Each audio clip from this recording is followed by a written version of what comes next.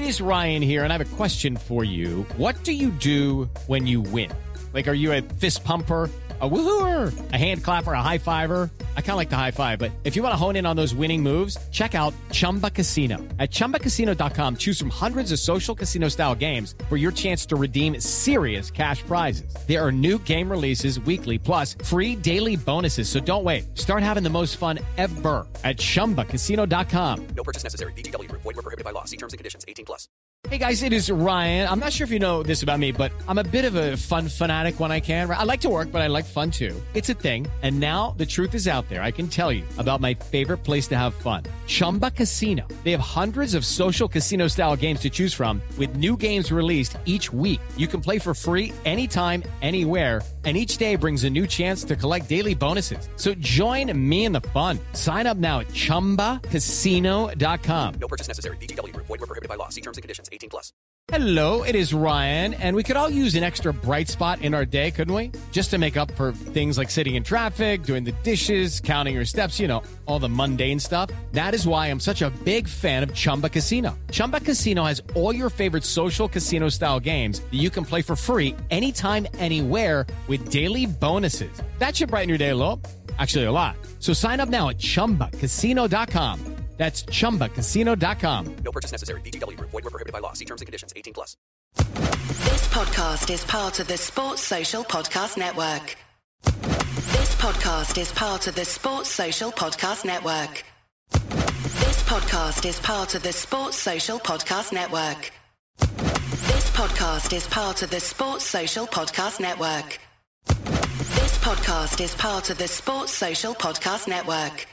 At Discount Tire, we know your time is valuable. Get 30% shorter average wait time when you buy and book online. Did you know Discount Tire now sells wiper blades? Check out our current deals at DiscountTire.com or stop in and talk to an associate today. Discount Tire. Let's get you taken care of.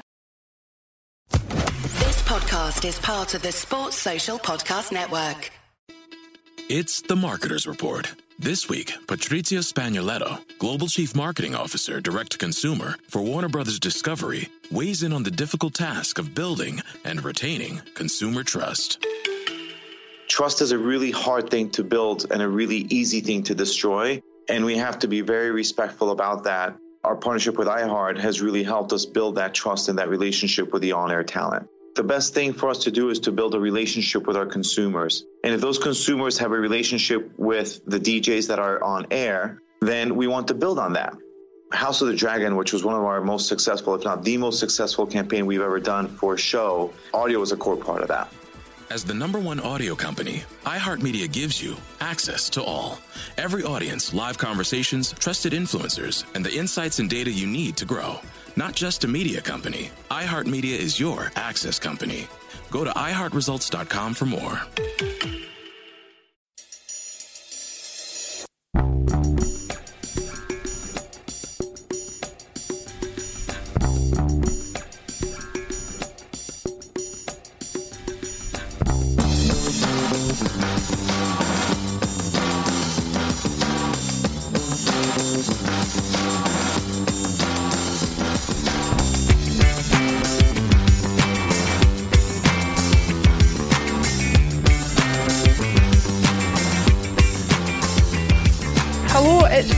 And welcome to A Celtic State of Mind.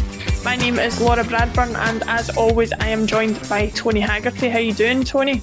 Very well, Laura, yourself? Not too bad, and we are joined once again by Jim. Or how you doing, Jim? Good, Laura. Good to be back, yeah.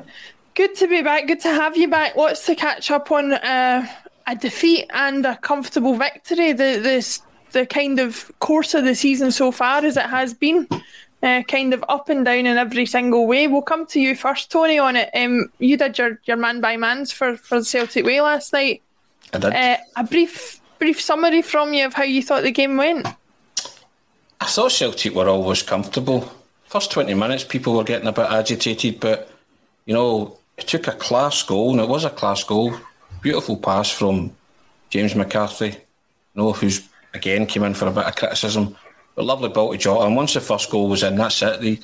You could sense the kind of, you know, collective sigh of relief from the fans as well, and everybody just relaxing on it, you know. And I thought that the only surprise was it was maybe not more.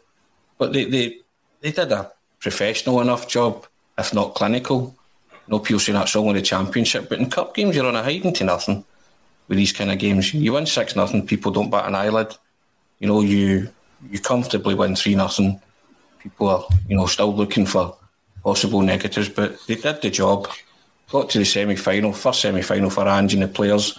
So that's the big positive in that sweet. And in my man by man's, I thought McCarthy and Jota were the standouts, and Cameron Carter-Vickers continues to impress, and Liam Scales and Adam Montgomery, notable mentions. Montgomery I really like Montgomery. I don't think he's ever let anybody down when he's been asked to perform in the role, and Liam Scales, for what little he was on the park, he was okay, he did fine, and fairly confident in him moving forward.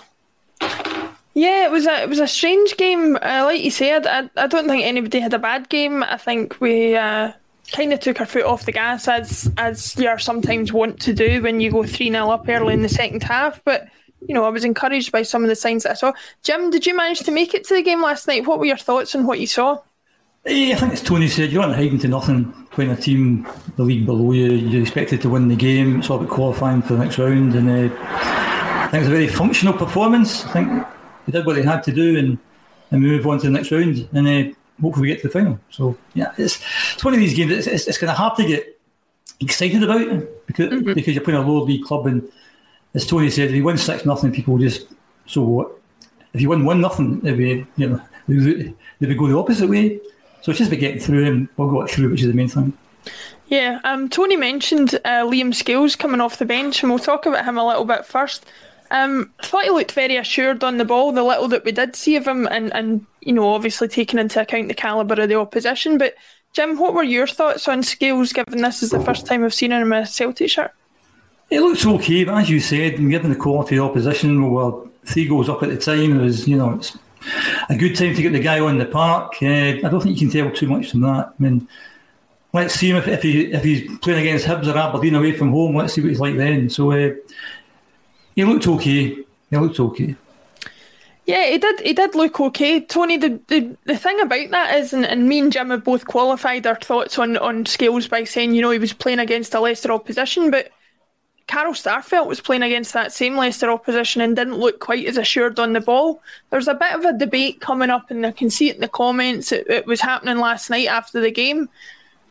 What are your thoughts on potentially, Scales taking that centre-back position off Starfelt? Are we getting too excited too early, or do you think it's something that's a possibility?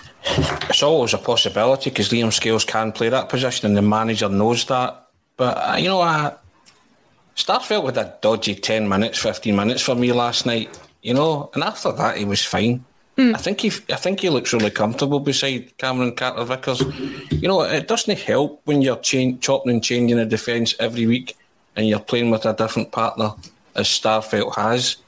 And I had my initial, kind of pop at Starfelt when he first came, but I think the more he plays, he'll settle into it and he'll become the defender that we hope. I just feel that at this stage he's becoming a bit of a whipping boy. Yeah. For no apparent reason, because Celtic haven't really given away many goals, have they, this season? No. And I can't remember all of them being Starfelt's fault. Maybe one or two that you can point the finger at and say, but that happens with defenders. Defenders make mistakes, they switch off, sometimes you get punished. So we need to kind of get behind this guy, and I think he's one of these guys that every fault that he's making, people are picking up on it because they've been quick to criticise him. He came from another country to play his football, different footballing culture altogether. So there is a bedding in process. I know people say he probably should have bedded in now, but I think there's still lots to like about Starfelt, and he's slowly but surely finding his way. And, he had a bad 10 minutes. First 10 minutes last night, he looked a bit comfortable and uncomfortable, and made a hash of passes and all that. But, I put it down. Some players still get nervous. And I quite like that, because that can be a good thing too. It can bring the best out in you. So I think you just kind of calm it down a wee bit with him. And I know I had an early kind of pop at him, but I've kind of taken a step back and cut him some slack on that. And, But as far as Liam Scales go, you can't judge on, 20 minutes against Wraith Rovers. But if the manager deems that Carol Starfelt needs to come out and Liam Scales can form a partnership with Cameron Carter-Vickers, then that's up to the manager. And I always qualify that by saying they watch these guys in training every day. So that will convince them whether he's going to do that moving forward or not. Yeah. Also, you need a settled back four. Yeah.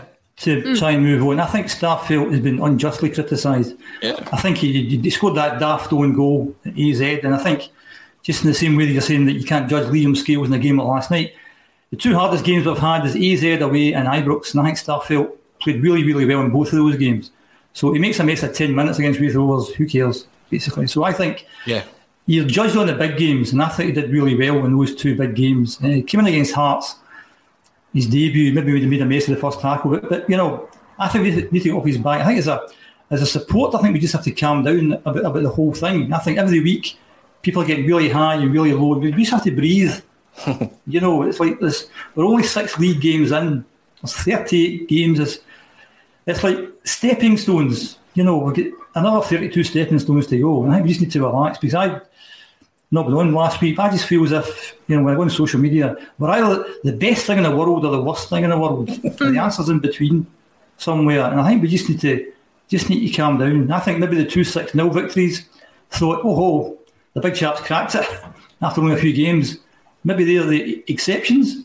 And maybe the game, I was at the Ross County game 2 weeks ago now, and I thought maybe that's how we're going to play, where we play some nice, neat football with not a lot of penetration, but we win the games. And I've got no issues with games at home. I think we'll do okay. It's the games away. And I said, after the Hearts game, he has to have two teams. He has to have a team for home, which will score goals for fun, and he has to be able to just do something. He has to tweak his system in some ways for the games away from home, because it looks as if we're going to struggle. And the Livy game last week was a perfect example, albeit the squad is still really light in terms of, and we'll get unfortunately a few injured players at the moment as well. So, but we need to crack that away game, because we're going to Pittodrie soon, we're going to Easter Road soon, we're going to Fir Park soon. So keep that back four, Vickers, Starfelt, and who knows what the fullbacks are going to be. Yeah, the fullbacks is a good conversation point, and one we'll come on to a bit later. I know that me and Paul John talked about that a bit in the post-match coverage last night. Didn't really come to any conclusions, but when do we ever on this show? We just kind of keep the conversation going. But Jim, I'll come back to you on that, and Tony, I'll get your thoughts in a second.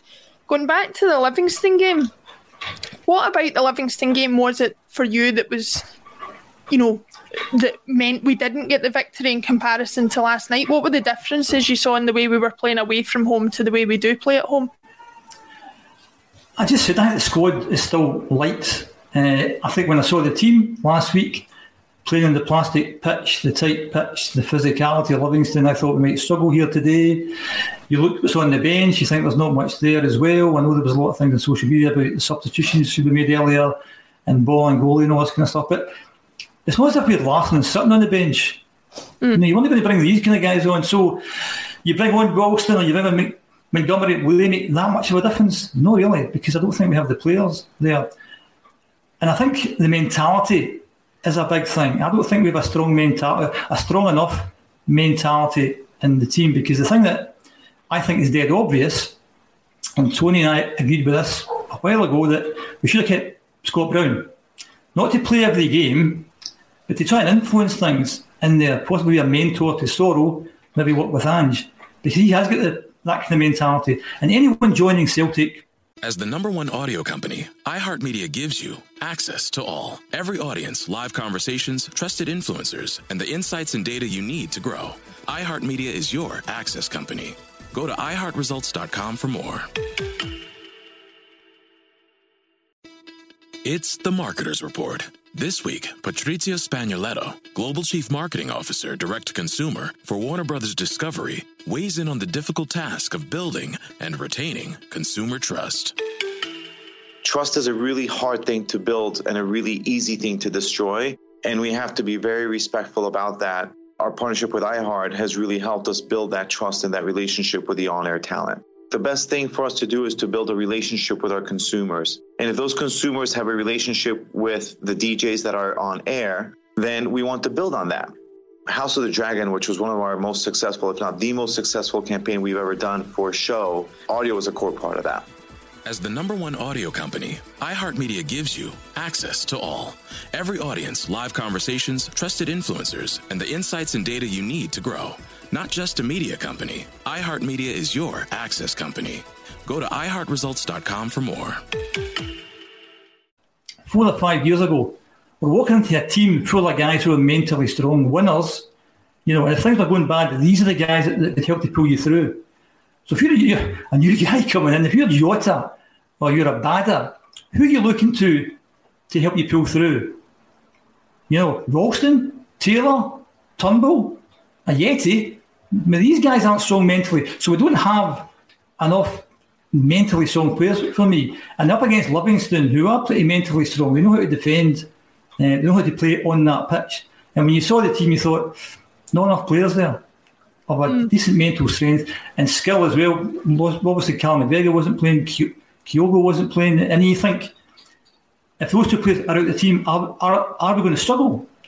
That's a big concern I have. I mean, we're only 6 games in, and as I said, I think we should relax and see how things go. But I just think, and you only get that strong mentality by winning games and going a long unbeaten run where you then feel confident that we will win these games. Whereas every time you go away from home you lose, psychologically you're thinking not that confident, and then when you lose a goal, you think, how are we going to get this back? Who's going to help us get this back? Who are the guys that are going to drag us through this game? I don't know if we've got that many players like that, and you need that to win the league. I mean, our main rivals across the city, they've got players like that will dig out results. I mean, I think we beat Ross County, they went up at St Johnstone, didn't they? One goal down, half an hour to go, they bring it back. I'm not so sure I can see that in the Celtic team, which is a concern.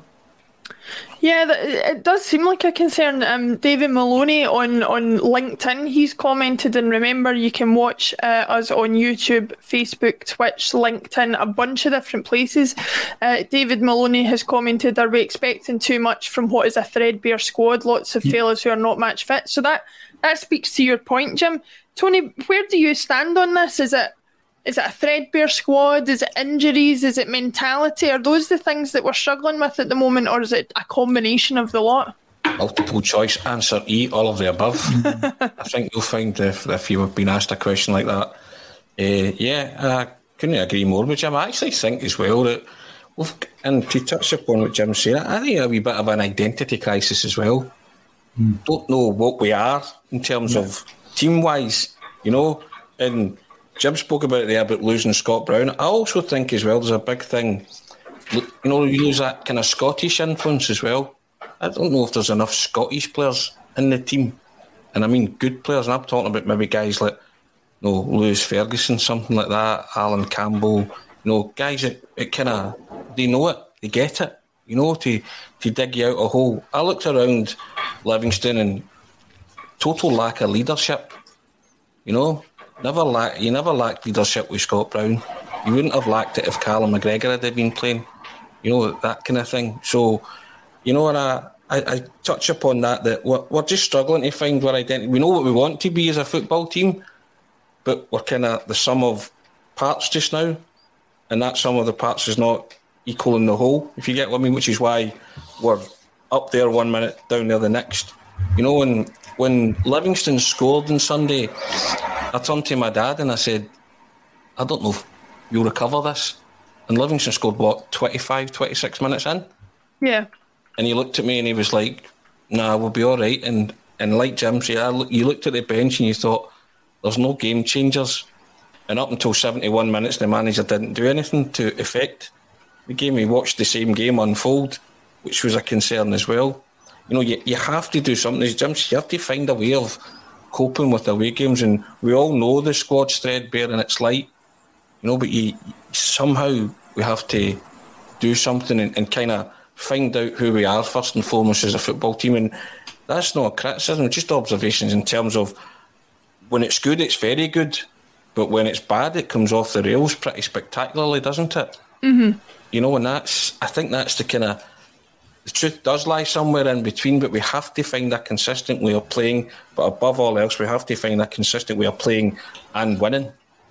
Yeah. You know, this up and down, you know, it's no good. It's certainly no good for the supporters, and it'll be no good for the manager, you know, because this 50% win ratio, it's, you know, that's what you're criticising. You're not criticising the manager or the process. No, you're criticising the win ratio, you know, or losing ratio, whatever way you want to spin it. Because at this moment in time, it's no good enough. And I know it's early and there's lots of games left. But we have to address it quickly, because we say we've got a month coming up where we go to Pittodrie, Fir Park and Easter Road in that order. And at this moment in time, how many Celtic supporters are confident of winning all three, or 2 out of 3, or even 1 out of 3? If you did a straw poll, I think you'd be surprised with the answers to it. Mm. Just to come back to what you were saying about Scott Brown, just briefly before we move on to the next topic. You know, I get the point that people make about him being a leader and being, you know, inspirational and things like that. The only thing I have in opposition to that is he wasn't that much of a leader or an inspiration last season. Do you think, even with the performance last season, that he could still have provided something positive for the squad? Me? Jim, yeah. Yeah, absolutely. 100%. I think if you look at something like James McCarthy, I would imagine James McCarthy's earning more than Scott Brown earned last year. And I'm not saying James McCarthy's not a good player. Obviously, he's got a good pedigree in the EPL, but playing for Celtic is a bit different. He's been playing for teams where most weeks, if you pick up a point here and there, that's pretty good. So again, that's getting back to the mentality thing. I think I'm playing for Celtic. And I just think this year, I think we have to have a go at Ange when it's justified to have a go at Ange. But if we don't win the league this season, to me, it's Law's legacy. This is all down to Law and how much of a shambles he made last season and the amount of time it took to appoint a new manager. And the guy's on his own. The big chap's on his own. You know, no sports science, no recruitment, no fitness coaches. With a chief executive for 2 minutes and then he disappears. He's got a backroom staff where we don't know how good, bad or indifferent they are. He's in a foreign country. The big chap's doing everything on his own. And and having somebody like Scott Brown there, I think might have helped off the park as well as on the park. We talk about Sorrell's about a headless chicken. I mean, Brown could have mentored him. You know, so I think he could have contributed to this season. He wouldn't have played every single game, but under a good manager, and you saw the manager before Neil Lennon get a lot out of Scott Brown. You know, and I think Ange Postecoglou, whatever you might think of him, he's an intelligent, articulate man. I think he's really, really good. And I think he's got an astonishingly difficult job. I think he's making a really good fist of it. The results are not great. But if you take, as I said, I'm a bit concerned about the ups and the downs. You know, we're either great or we're either terrible. You look at the team that was on the park against Livingston last week, you look at the bench and tell me that a different manager might have got more out of that team. Maybe puts the subs on earlier. What subs? Montgomery, Wilson? Are you really going to make that much of a difference? Why are we playing ball and goalie? Ange sees him in training every day. He must be doing okay in training. He's on a lot of money. You know, go on there, son, and earn your keep. You know, and he fits into Ange's system. So those are the guys that we've got. And as I said, when I saw the team last Sunday and saw the bench, you thought, this might be difficult today. And it was difficult. And I don't blame the manager for that. You can see maybe he should have made a sub 10 minutes earlier. As I said, who would you brought on? Would he be the difference? You know, so I'm going to cut the manager lots of slack. Because to me it's Law. This is all down to him. And my theory is basically that this season is kind of what I expected after this length of time. Because if you look back at last season, the team that won the league, deservedly so, extraordinarily good season, 102 points on the board. I said before the season started, I'd expect them to be 10, 12 points less this season, winning about the low 90s or so. We had an extraordinarily bad season last year, 77 points. If we get our act together, you can add 10, 12 points to that. High 80s. There will not be much in it. The Glasgow Derbies will be major game. We have to flip how that worked last year. But 6 games in, and the last time I was on, is the reason that we're optimistic as Celtic fans is because our major rivals had lost at Tannadice. That's kept us in it. And also they blew the chance to bring in £40 million. So in terms of comparing this season with last season, they went unbeaten last season. It took them 2 games to lose that unbeaten record. They had a 100% home record last year. It took them 3 games to lose that record. They hardly lost any goals last year. They're losing quite a few goals this season. So that's what gives me a bit of not what we're doing, but the fact that they're not at that kind of level that they were last season. And that's how we won the league back in 97-98. We stopped their 10 because basically it's all about trying to put as many points on the board as you can, and hopefully the main rivals don't put that many on. And back in 1978, we didn't have that good a season, but they had a worse season. And that's what keeps me optimistic, because if we were up against a team that were playing the way they played last season, we would be 9 points down and the league would be finished. And last week was, not great, but we kind of lost one relative point to the opposition. And who's to say they go to Dundee tomorrow and drop a couple of points, and we win the Sunday and it's back to 2, we're all happy again. That's what I'm saying. I think we have to breathe and just take each game as it comes. I think the problem with last week, Jim, was the actual nature of the performance. It was really insipid, and the manager watched it for 71 minutes without actually doing a thing, and by the time he did something, it was very late and you were scrambling and struggling to get a point. And I get the point that we don't have much, but whatever options you have on the bench, there are always options. You could have did a few things. And I was lambasted for suggesting Monday that you could have put Cameron Carter-Vickers up top and went long, and just tried to play off second balls. And I know it goes against every fight, but you were chasing a point. A point would have ended up being a good result at Livingston, but you lost. But he watched that train go by and really did nothing. Or Abada's, you've said that Abada's gone off for him. Why not then play Abada through the middle? You could have done 2 or 3 different things, right? Maybe even more. And I know you're limited with the players that you have, and that is all down to the board and lack of preparation and lack of numbers. And I get all that, but I'm talking about actually influencing a football match as a manager and what you're paid to do. And I think that's why Celtic supporters gave Ange criticism for the first time. I don't think it's criticism for the sake of it. It was just the nature of that performance. Whereas in every other away performance, you could say, well, they've actually played okay in spells and they've turned up. For the whole 90 minutes in that game, Celtic were pretty rank rotten. You've got to concede that. And I wouldn't disagree with that. No, I think that's what the counteract, because I as well said that can't you just turn and say, it's the manager's fault, stuff like that.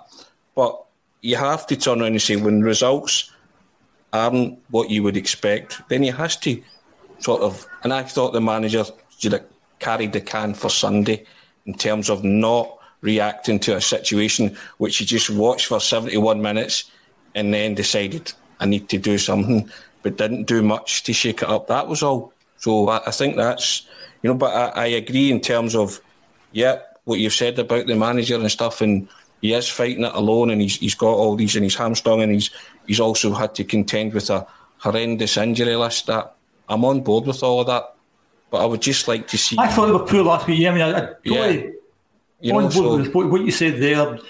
Unacceptable performance, but the other point I'd like to make is the fact that what we said in seasons going by is that a number of players were pushed really hard. Kieran Tierney, Forrest, all these kind of guys. We just come back from playing in the kind of sweltering heat of Seville. Montgomery played the whole game. Wilson played the whole game.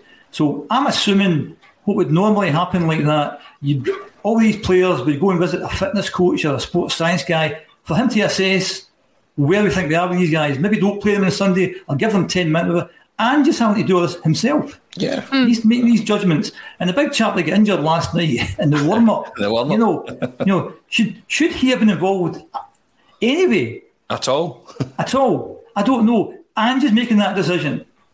So he's having to assess the fitness of players as well. He's a one-man band just now, and he's going to get things wrong. Absolutely. They maybe looked at Montgomery and Wilson and said, you're absolutely knackered from Seville the other night. Just leave this one out, guys, or whatever. But I do accept the fact he could have changed things. I don't think the cards he has to play are that good. And I just think the fact that he's getting left on his own And there was a bit of the game where you saw him, he just looked dead lonely. You know, he wasn't looking for help from Kennedy or Strachan. It was all on him. You know, and he's got the hardest, one of the hardest footballing coaches' jobs out at the moment, trying to resurrect this team. And he's getting hung out to dry, right, left and centre, by the board, etc., etc. So, yes, by all means, have a go at the big chap. I don't mind that at all. But I'm just dead sympathetic towards him. And we'll get there. I think most Celtic supporters are, though, to be fair. Yeah, I think so. Yeah. They're still on. We'll get there. You know? Yeah. We'll get there. Yeah. It's an interesting few points, Sinead. I've spoken to you about this, Tony, numerous times. I'm very much, if there's such a thing as an Ange bus, I'm very much on it. And but I think your criticisms are valid, and I think there's a middle ground to be found somewhere where we accept that he has not made brilliant game-to-game decisions at times, but that he is working with sort of things or in circumstances that are making his life more difficult. Lanky67 and Danielle Farrelly on YouTube both commented in agreement with each other that they think that the appointment of a sports scientist to help him out, as Jim raised the point just before there, might be helpful for him. So for anybody who didn't hear, obviously earlier in the week, Celtic appointed ex-Morton and ex-Morton boss Anton McElhone as head of sports science. Tony, I'll come to you first on this. It was something that Ange specifically raised in a press conference a few weeks ago, that a sports scientist was something that he was looking to appoint. It was actually something that when he said it, I wondered what his thoughts were on the overall level of the staffing and the work being done behind the scenes at the club was. Given the injury record that we've seen and the lack of proper handling of players that we've seen over the years, you know, overplaying an older Scott Brown, overplaying Callum McGregor, overplaying Kieran Tierney to the point where he had multiple injuries. I think something like a sports science department is something that's been sorely lacking at the club long before Ange came in.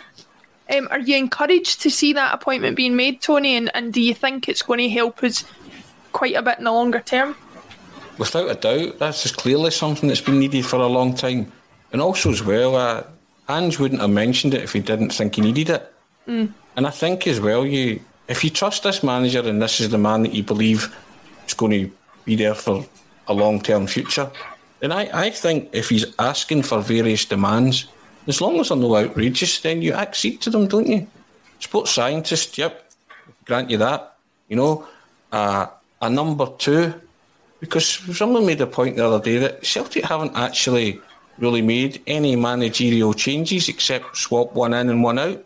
We don't actually have an assistant manager or a number two or an assistant coach or whatever you want to call it.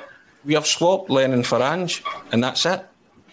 Now, I agree wholeheartedly with Jim. He does need help and he needs, and I think it would be beneficial to him to bring in a trusted lieutenant, a right-hand man. Most football clubs function with that, you know. So I think it wouldn't be unreasonable if Ange was to turn in and say, "Can I get a number two and can I get this guy?" And Celtic should say, "Yep, yeah, you can bring that," and then you get the matter of players. Now you know fine well. You can speculate all you want about the players that have came in. You know fine well the one player that he has identified was Kyogo, so he's clearly got an eye for a player. So I would even trust his judgment on that. When January comes round and we say, right, have you got a list? There's my list. Who can we get out of that? You know, so. But I would say to the manager at this moment in time, because I think Jim's right. You look at him and he does look sometimes forlorn, and he needs a bit of help. So I would be having that conversation with him and saying, right, Ange, what do you need? How can we help you? You know, because you are buoyed by the fact that Rangers aren't firing on all cylinders, and it might not actually take that much for Celtic to go toe-to-toe and possibly overtake Rangers this season. But you have to address things as you're going along. Sports scientists, yep. A number two, yep. More players in January, yep. Address the away form, yeah. Things like that. But if the manager and the board can have that conversation and it's amicable and it's cordial, then yeah, help him. Anybody coming in to the staff is going to help the manager, and I think that's what he needs. He needs help because you look at him and there are things that he's done since he came in that you've been really impressed by. So you want him to be armed with every tool possible. And, I'm not saying if he doesn't win the league then, that's it. But I think if Ange is given every tool at his disposal and given a fighting chance, then he can certainly make a fist of it for the title this season and could conceivably win it, because he's only got Rangers to beat, and a Rangers side that aren't the force of nature that they were last season. Yeah, I totally agree with that. I think, there's been enough to see from Ange that he has the right attitude. As Jim said earlier, he speaks very eloquently and very intelligently, and like you say, I think giving him everything at his disposal to help him do the job that he needs to do could only be to our benefit. I think that's the only thing stopping him. Sorry, Jim, on you go. I think also, Laura, I think it's an absolute scandal what's happening at Celtic Park. We're happy to bring in Eddie Howe and a cast of thousands. Yeah. And the big champ's on his own. Right. Yeah. Now, I don't know who makes the decisions at Celtic Park, because there's a complete and utter lack of transparency. Mackay's away. Who's making the big decisions? Tony said, Ange would have to maybe go and ask. He shouldn't have to go and ask. If we're a clever, forward-looking club, we know what we needed. Eddie Howe said we needed all these things. So Ange should have at least most of those things as well. Why isn't he getting all these things?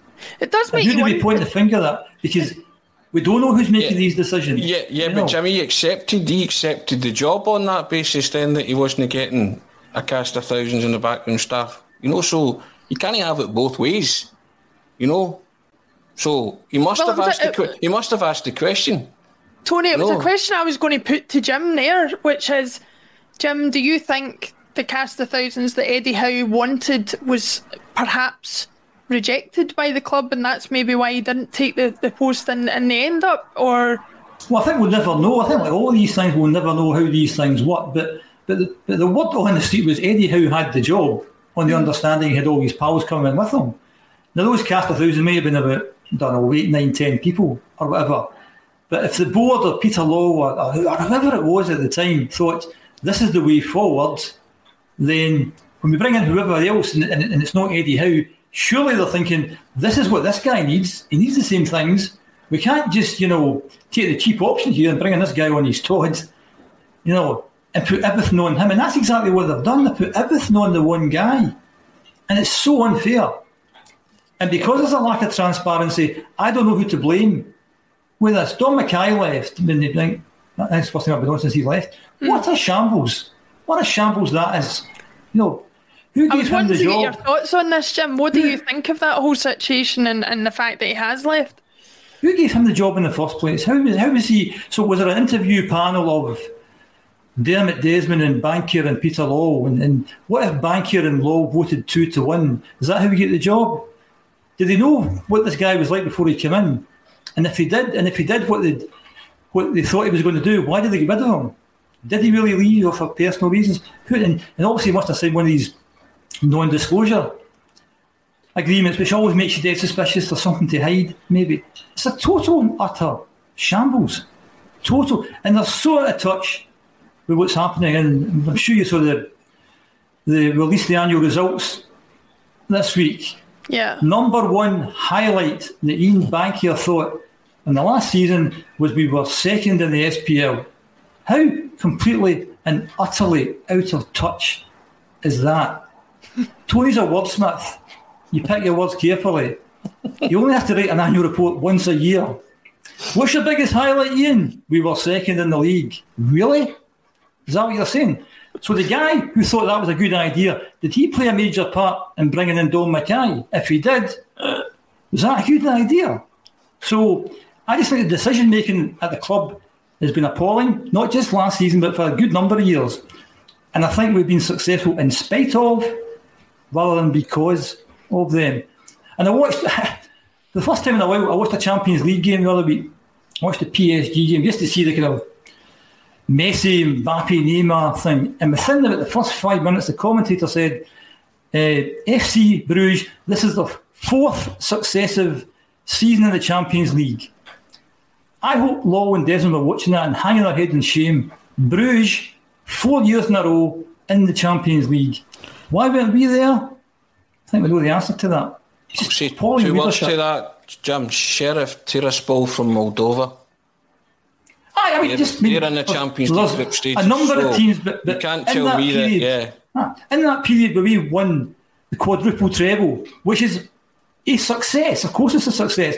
But every single competition, we were the favourites. We were the hot favourites to win that. But to qualify for the Champions League, 4 years on the spin, we should be doing that. And the team you just mentioned, who can't pronounce, exactly the same thing. Yeah. It's just poor planning, it's poor decision making, it's poor management, it's poor everything. Imagine the chief executive leaving after 72 days. That's a shambles. And then Big Chap, he's on his own again. He doesn't even have a chief executive to go and win things by. He's on his own again. And people are giving him pelters. Just cut the big guy some slack. Anyway, that's my rant over for today, Laura. Sorry. It was a wonderful rant, Jim, to be fair. Thank you. We'll give Jim a breather, Tony, and we'll look ahead to the weekend. We've got Dundee United coming up. Another home game, which for us is a positive, but we're going to be without Georgios Giacomakis, who obviously has had a bad run of luck and got injured in the warm-up. We were sitting in the post-match before that was announced last night, wondering why we hadn't seen him. Given that we're going to be short at the topic again at the weekend, what are you wanting to see from Celtic playing against Dundee United? What are you hoping is different from the outing against Livingston? Is there something from the Wraith Rovers game that you hope we take forward? Do you know what I would maybe like to see? And I mentioned it earlier. I was disappointed that Ajeti didn't score last night, and he looked off it against a championship team, and that caused me great concern. So I actually thought I would play Abada through the middle. Right. See his lightning reaction to that shot from Turnbull. That was a centre-forward reaction. Won't follow it in. And I think Abada has played through the middle before. And I think he could be a more natural centre-forward. And also he'd be a guy who would run onto things so you could play through balls to him, from the midfield. So I don't think it'd be the worst shout. I think Ajeti at times when he's just too static. And just, people say he's a penalty bot or a 6-yard box predator. Fine, I get that. But you have to give him service, But he'll know burst his hump trying to get it, and he'll know, sometimes he does come looking, but other times, he's quite happy just to drift out a match. So when I just think if Abada could do kind of Kyogo, play on a shoulder, run through the middle, and also he scored a couple of goals where he's shown lightning, sharp reactions. As a centre forward, I think he scored more European games, didn't he? When he put it away, it was a rebound. He put it away. So I would actually quite like to see that. When I play Jota and possibly Montgomery, where Abada was. Which still gives you a kind of front three that are of repute. And could score goals, to my knowledge, because I don't know. I think Ajeti's trying hard, but I just can't see it. It doesn't seem to be working for him. Against Ross County, he scored 2 good headers, but that apart, never really did anything else in the game. No. And I know it's maybe criminal to say, but strikers are judged on scoring goals. I totally get that, but you're wanting a bit more. You can't be out the game for 70-odd minutes. You just can't. But I just think that Abada would give you a decent option. And as Jim said, because his form was dipping, being out wide. And again, last night, he didn't have a particularly great game, but, I just thought that the header was pretty good. Lightning reflexes, followed it in. You can't really teach that. That's instinctive. He's going to have a shot. I'm going to follow this in case the goalkeeper parries it. There you go, he's parried it, and bang, it's in the net in a split second. So things like that, I don't really have an issue with Celtic playing at home. I just think they're they're very good at home, and it's the big, wide, expansive park, and they usually play well. But Dundee United have already beaten Rangers. A couple of decent results. The new coach, Thomas Coates, is making a name for himself. So again, I go back to it. You have to earn the right to beat every opposition you play this season, and every team, if they're following Livingston's template, will try and make it difficult for you. So you'll have to find a way of breaking them down. But I think it's maybe easier at Celtic Park than it is away grounds. It's proven to be so far. And I liked McCarthy last night. I kind of thought, yep, that pass alone was worth the admission money. A cracking pass. Iniesta plays that. People are raving about it. It was a wonderful pick out. Just football brain in operation, which he clearly has. So I'd like to see more of him and more of McCarthy do that kind of thing. And as Jim alluded to at the top of the programme, I want a settled back four. Yeah. I'd maybe like to see the same guys play, start the Dundee United game, which would then mean Cameron Carter-Vickers, Starfelt, Ralston and was it Juranovic, wasn't it? Yeah. Yeah. So I would like them to start with that just for the second game running, just to get some kind of understanding. Yeah, it was funny actually, because I made a comment last night on I can't remember if it was half-time or before the match that for me all I've seen McCarthy do is pass sideways and that was it. And as is always the case with Celtic, they made a mug out of me by going and doing exactly what I criticised them for before the match. But no, it was a fantastic pass. It was a fantastic goal.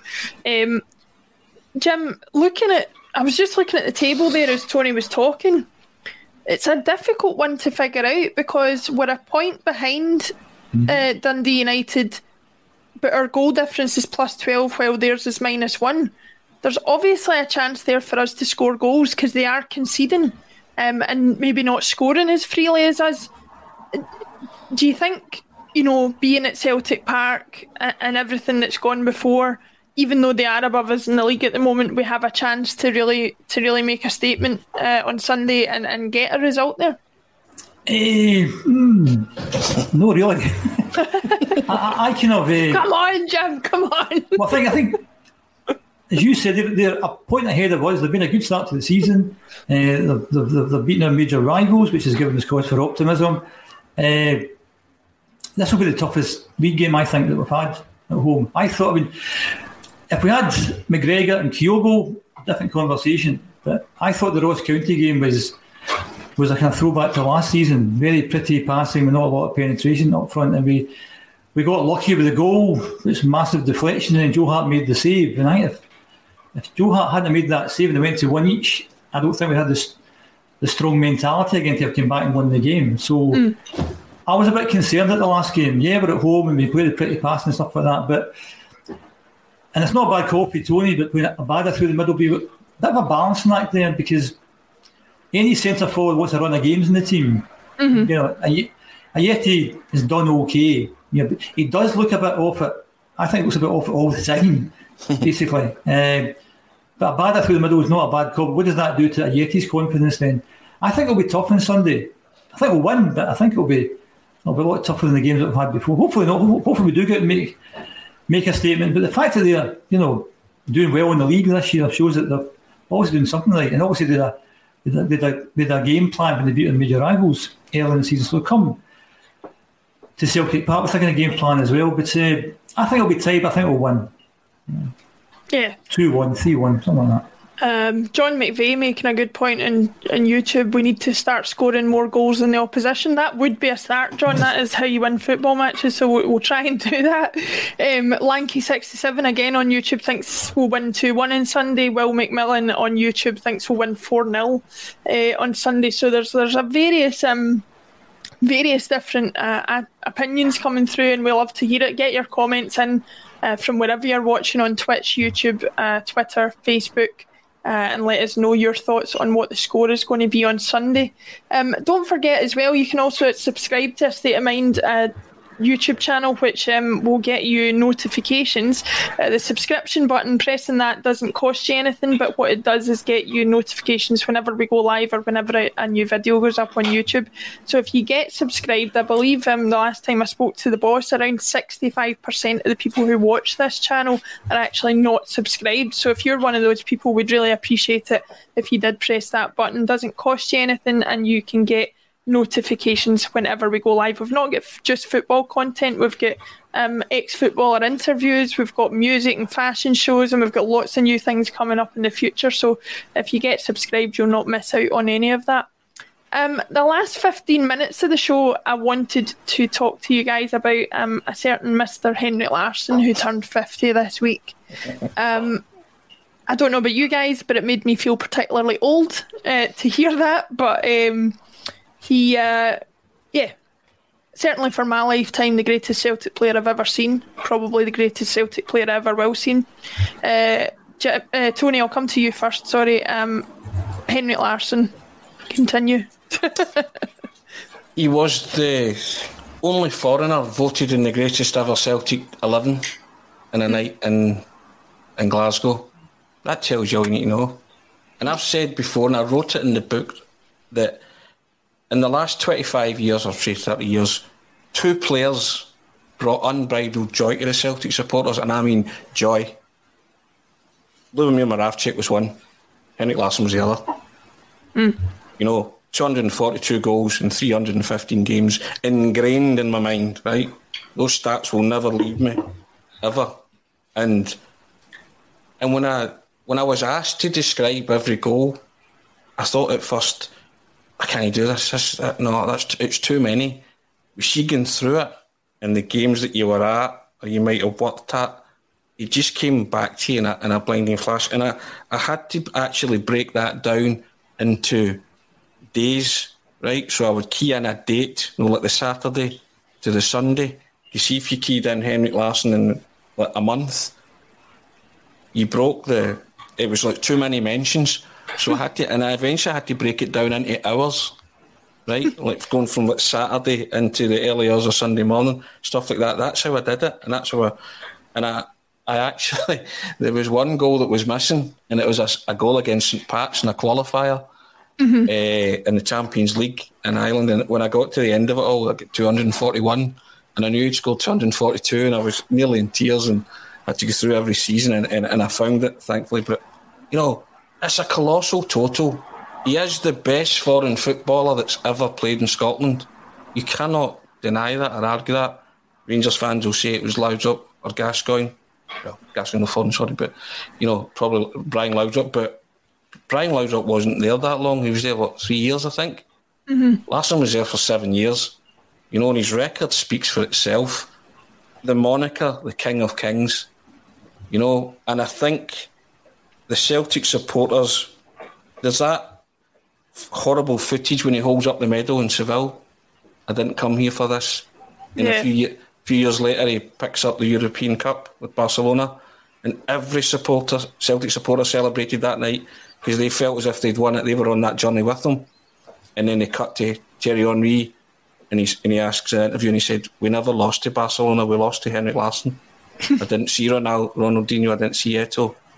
I saw Henrik Larsson, you know, and his contribution coming off the bench, setting up 2 goals. You know, just the consummate professional, the ultimate team player, and, as you say, the best footballer, Celtic player of our generation, my generation, without a shadow of a doubt.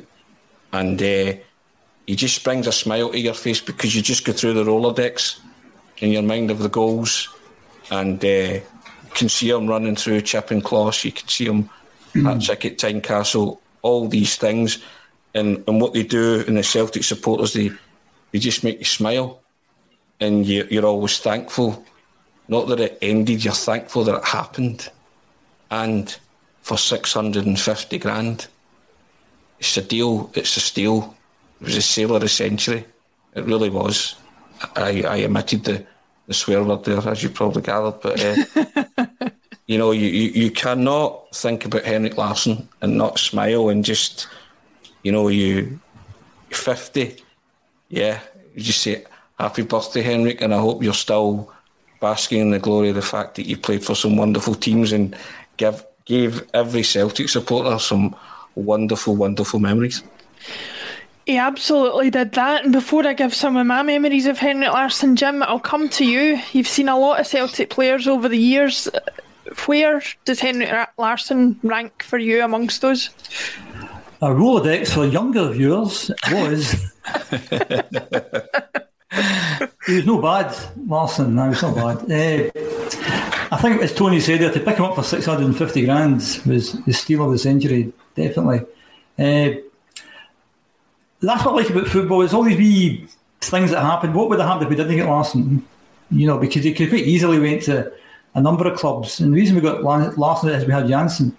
What did we get Janssen? You know, all these sliding doors kind of stuff. I talked earlier about being mentally tough. Yes, he's a guy who's, you know, at the top of that level in terms of being mentally tough. To come back from the leg break that he got, it was a horrendous leg break. And he's, you know, kind of at the time it was this kind of angle kind of stuff, you know. So to come back for that and to go in and score as many goals as he did is testament to his mental strength. Because we've had such a horrendous leg break, that's always in the back of your mind. And I always remember the first game he came back, threw Celtic a 50-50 and you came out with the ball and you thought, Henrik's back. The highlight certainly Seville, because I was fortunate to be there, and when Henrik scored the first goal you thought, I'm at a European final and we've scored a goal, and Henrik scored it and he pops up and does it again. You've got nothing but fantastic memories of Larsson. Again, you know, before Larsson, I'm trying to think, did we have many foreign players at all? I'm trying to think, over to you, Tony. You'll know better than me. That's a good question, isn't it? I'm trying to think. Didn't have many, but if he was one of the first ones we had, then I think George Cadet, obviously, DeCanio, and nothing there. But it was a fairly new thing to have foreign players. For him to come in, recent phenomenon, to make the impact that he did, to score the goals that he did, to stay on for the length of time that he did when he had offers to go to bigger and better clubs, no matter what Celtic fans think, there are bigger and better clubs out there, and he hung on for the 7 years. I was just surprised that you didn't make his greet there, Tony, because I was all kind of filled myself up to kind of what I'm going to say after Tony. This was okay, actually. It was fine, I can actually talk. It's because it was a happy memory, you know. Happy memories. Very few players you would say are legends. Larsson's a legend. Yeah.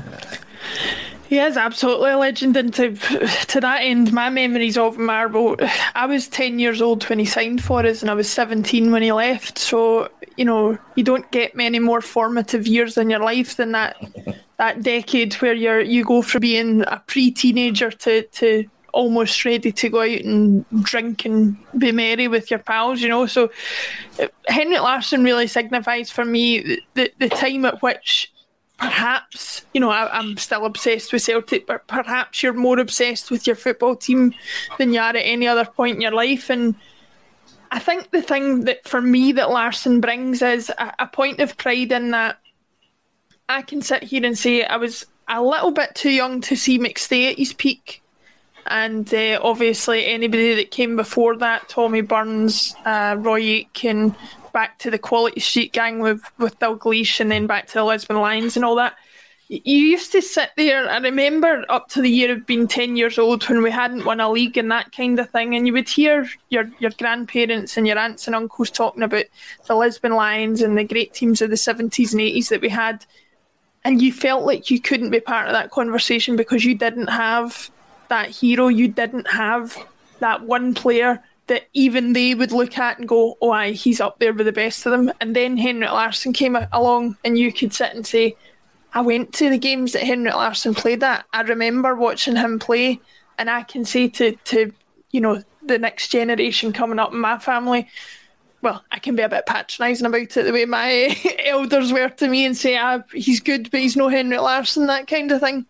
And one thing that always stands out to me that I've never seen anybody do before or since was he used to always do this bend and run along the line of the defence where he would be in an offside position, he would come in behind the centre-backs and just curve it out again between one of the centre-backs and the wing-back. timed the run perfectly and always had obviously passers of the likes of Lambert, Petrov, Sutton to flick the ball on, that kind of thing. He timed these runs absolutely perfectly, and I think as much as he's finishing, that kind of skill was as much of a reason why he got the numbers of goals that he did. And I have to say, I've only ever cried after one football match in my life because of the result, and that was Seville. As I always say, Celtic fans hated Jose Mourinho before it was cool, and I'll never forget it. But I remember watching Henrik Larsson with that medal, and if it was any other player in the world, I'd be saying, I got over it. You're just being spoiled. You're being a bad loser. You're being this and that.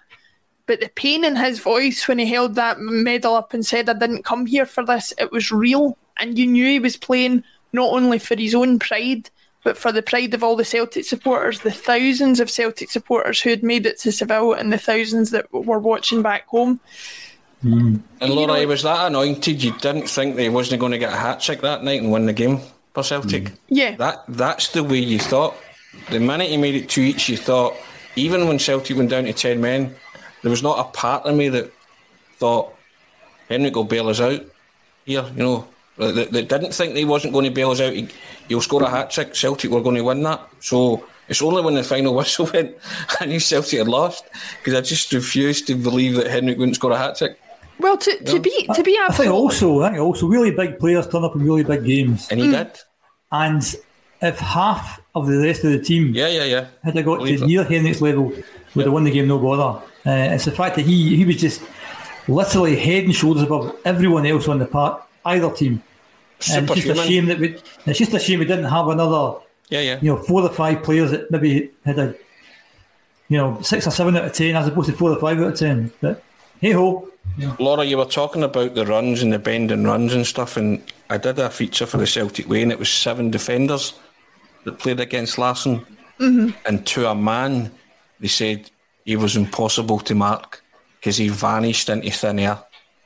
They had him, and they would look, and they would in a blinking of an eye, he was gone, and they would just say there was nobody better. They said he was a phenomenon. They've never came across a better striker who could lose you in a packed penalty area as much as Henrik Larsson could, and he just said he was an absolute genius, and sometimes they had to just bow to that, the fact that he was a football genius, really. Wasn't he that good at penalties, but apart from that... He missed a couple, didn't he? But yeah, but his fair share as well. Listen, I think there's a bunch of things. There's the iconic dreadlocks that he had, and that kind of thing, and the tongue out celebration. The biggest regret I have as a Celtic fan was, and I sometimes separate these two things because of the change in manager and the change in kit and all that, and thinking they're further apart than they were. But Cadet left, and correct me if I'm wrong, but I believe Cadet left and Larsson signed within months of each other. Yeah.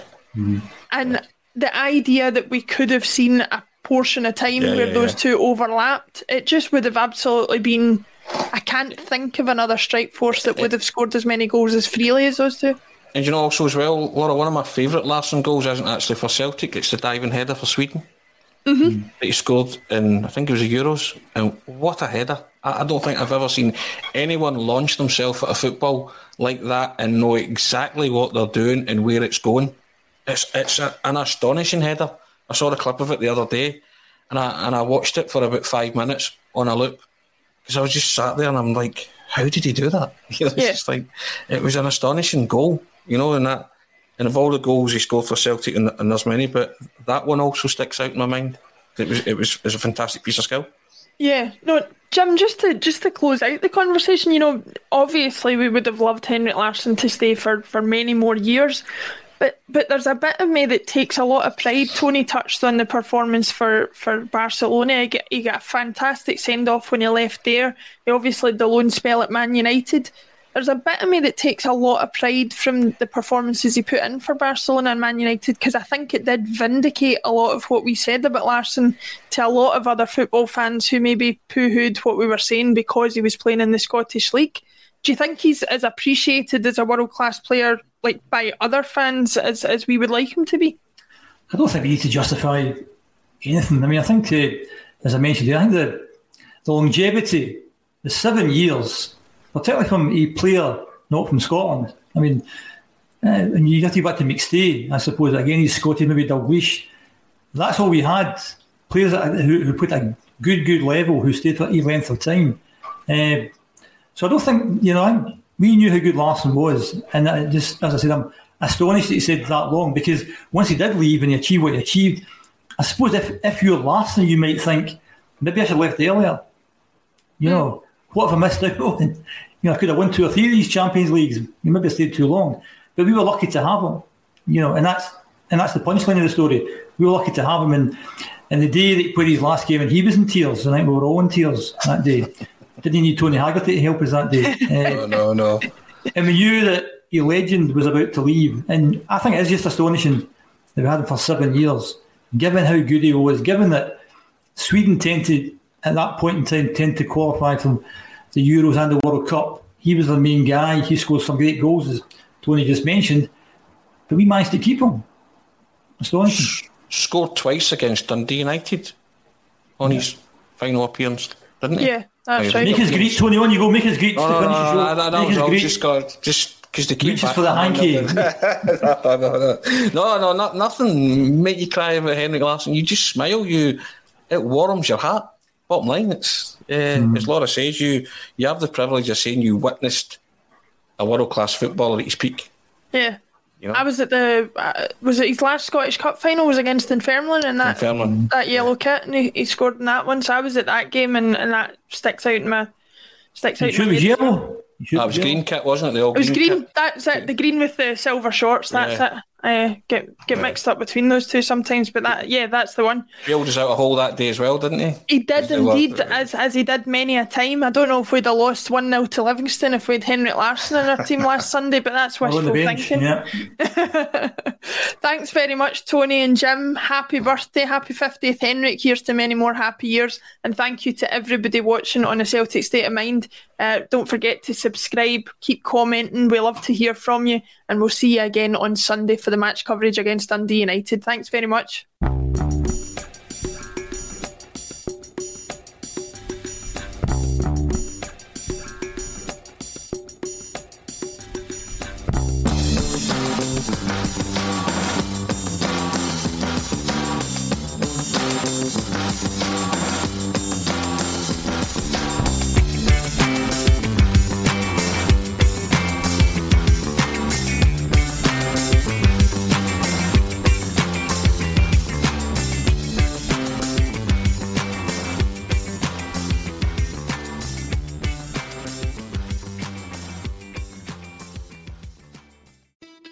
It's the Marketer's Report. This week, Patrizio Spagnoletto, Global Chief Marketing Officer, Direct-to-Consumer for Warner Brothers Discovery, weighs in on the difficult task of building and retaining consumer trust.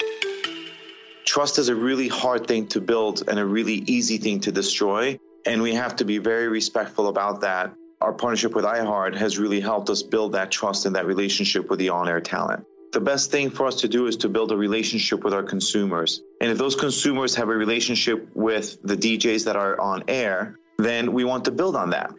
House of the Dragon, which was one of our most successful, if not the most successful campaign we've ever done for a show, audio was a core part of that.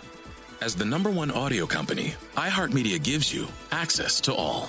Every audience, live conversations, trusted influencers, and the insights and data you need to grow.